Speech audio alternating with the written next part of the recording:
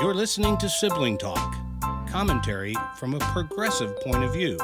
Now here are your hosts, John Paulette and Mary Jo Tumer.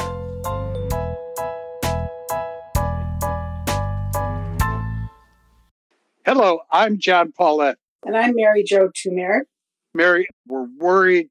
Our hearts are filled. We're watching what's going on in Israel and in Gaza. Joe Biden's trip there, the terrible destruction of the hospital in Gaza, that's filling a lot of space and is clearly, in terms of the human cost, the most important.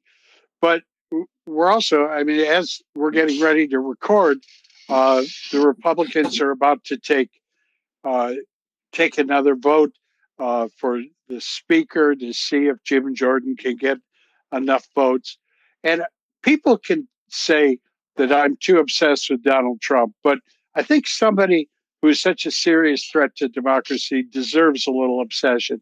And something that struck me today is both in terms of Israel, in terms of Ukraine, and even in terms of the election of a speaker.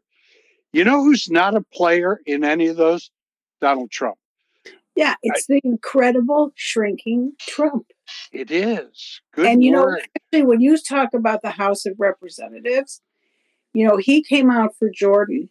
And even a year ago, maybe, 18 months ago, him doing that would have ensured Jordan's victory.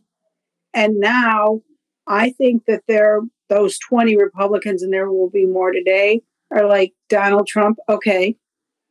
I think his relevance is shrinking. That's to use that word again. It's diminishing. And I think the speaker's vote is a good indication of that. Well, and I think this is both important and potentially very good for the good guys. Donald Trump has been a lot of things. He has been ignorant. He's been loudmouth. He's been stupid. He's been disruptive. He's been insurrectionist. But the thing he's never been is marginalized. Right. And I wonder, does that, even with this fabled base that he has, as he becomes the great shrinking Trump, does that just take him out of importance in this equation? Am I daydreaming too much? I don't know about that. Time will tell. But it does appear, and the crazier he gets, the crazier things he says, the less important they seem to be. They're not being amplified in the way that they have been in the past, because there's no room, John. The news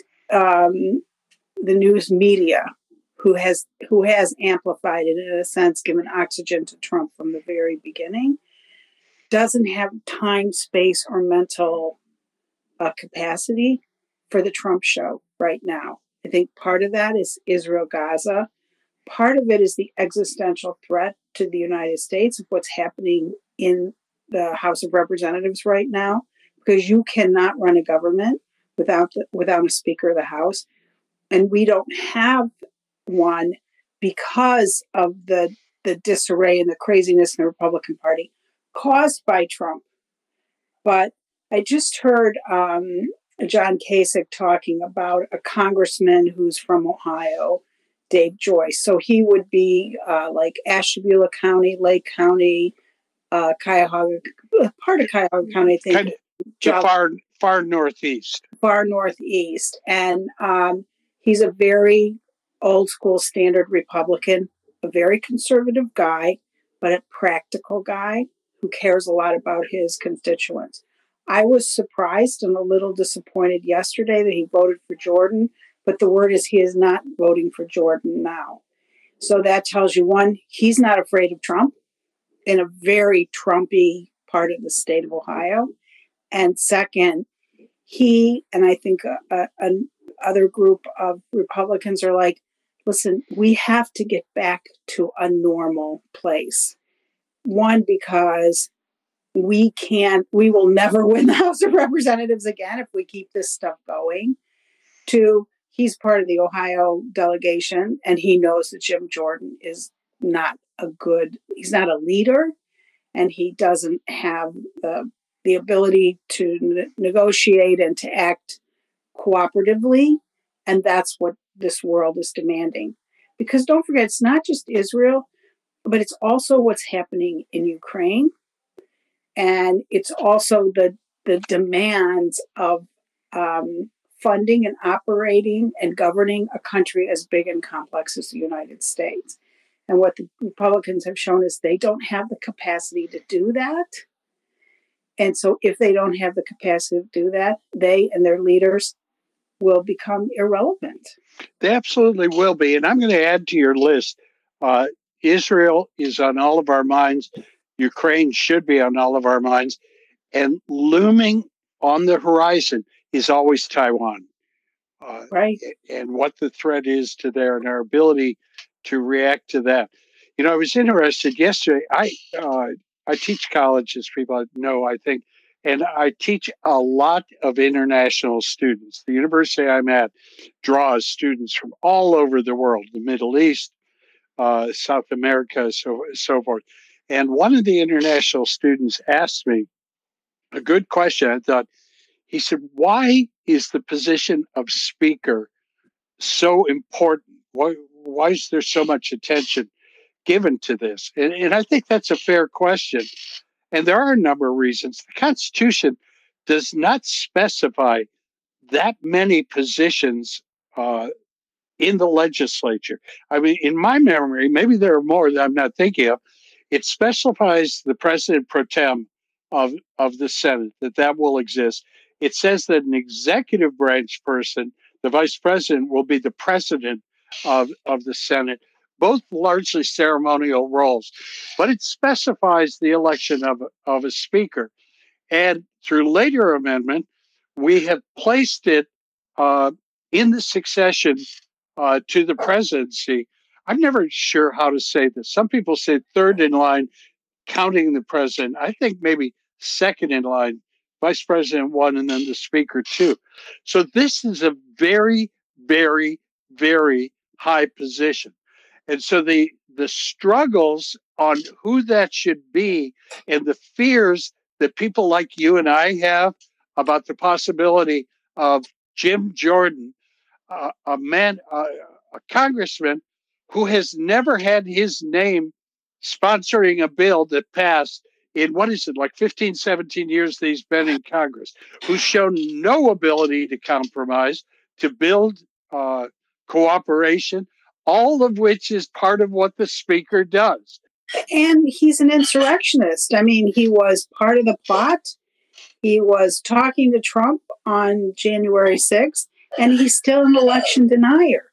So how do you make someone a constitutional officer who is committed to blowing up the Constitution?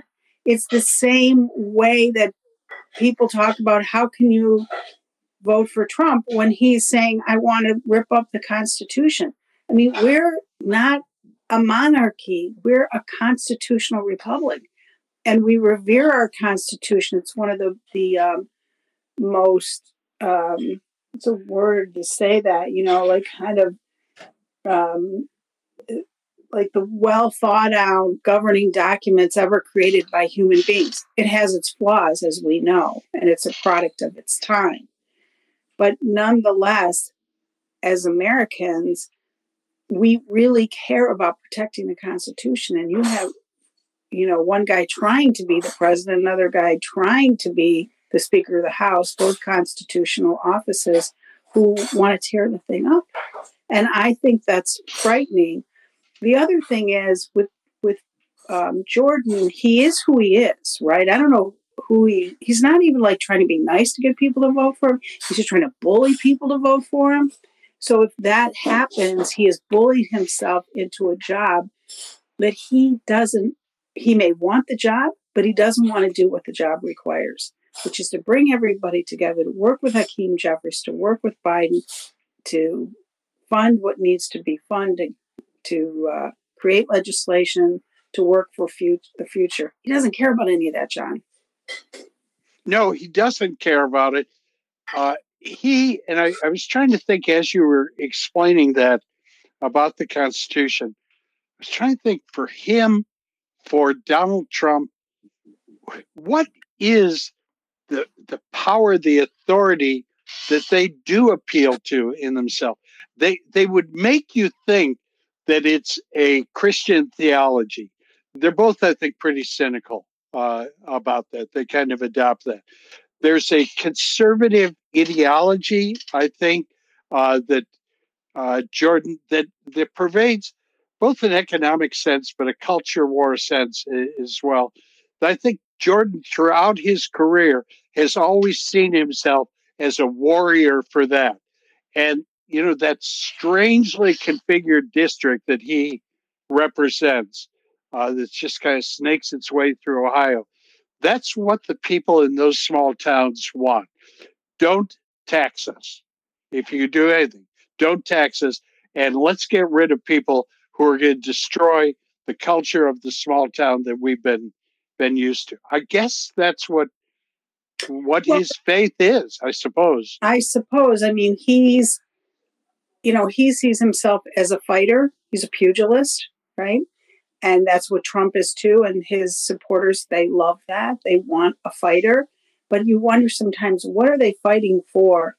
And I think if, they talk about America first, but I never really understand that, because America first that's America leading the world. What we've learned over the last week or 10 days is we lead with our soft power. We lead with our moral authority. We lead when Joe Biden comes out strongly for Israel, but still takes the position as, I'm going to help you make the right moral decisions. Such a complicated situation, and he's not getting it completely right. But we know that his heart is in the right place, that he cares about all the human beings, so just regular people that happen to live in that corner of the world. And America first is not, just we're going to fight to, from white male Christianity. That's not what the United States is. And I think what's troubling people, me and you included, is how do we present a position of power in the world if we don't have any moral authority? And that's what these people lack. I'm talking about both Bush and Bush. I'm sorry, George Bush, both Trump and Jordan. So I think we're going to end this week without Jordan as the Speaker of the House. We're going to work some kind of deal with the Democrats to get this guy who's acting, the acting.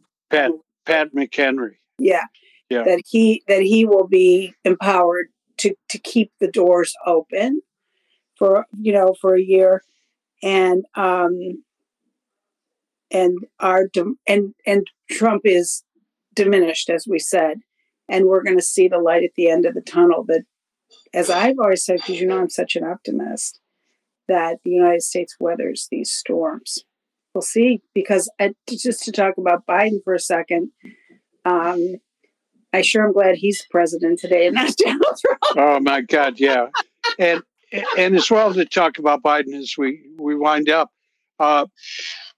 This, I thought 2 days ago, yesterday at this time, that this was going to be a great triumph for Joe Biden. And I mean, I was even thinking like Nobel Prize kind of thing, to sit down with the Arab leaders and so forth, and perhaps avoid the depopulation of Gaza, those kind of things. Okay, that's not going to happen. Events turn different. Nevertheless, I think, and I'm thinking about Lindsey Graham on Meet the Press, who the words came out of his mouth, I really have to praise President Biden. Not the crazies, not Matt Gaetz, but right-thinking Republicans, I think, do have to look and take much the same position you just took and said, the guy is giving his best effort to exert humanitarian, moral, strong leadership. Hold on with our good friend Israel, but do what he can to protect lives and protect peace in the Middle East. And he even was willing to get on an airplane and fly there and put his body on the line for that. I think that's praiseworthy. I do too, and you know that international flights for an old guy are very tiring. Absolutely. Even if you're sleeping the whole time. I know, because I'm an old guy, and it gets tiring to do it. I just doing a podcast tires me out. I may go take a nap right now. Fortunately, they'll probably be holding the vote soon, and the vote. I'll stay awake for that, because I like when somebody yells out, "The Honorable Jim Jordan," and then you see the look on the woman who does the tally, who's got kind of a resting bitch face anyway. Yeah, she's whatever. All you had to do was say Jordan, okay, Mr. Smarty Pants Congressman. Okay. All right. Have a good Talk one. to you soon. Bye. Sibling Talk is a JMP production. Theme song by David Paulette.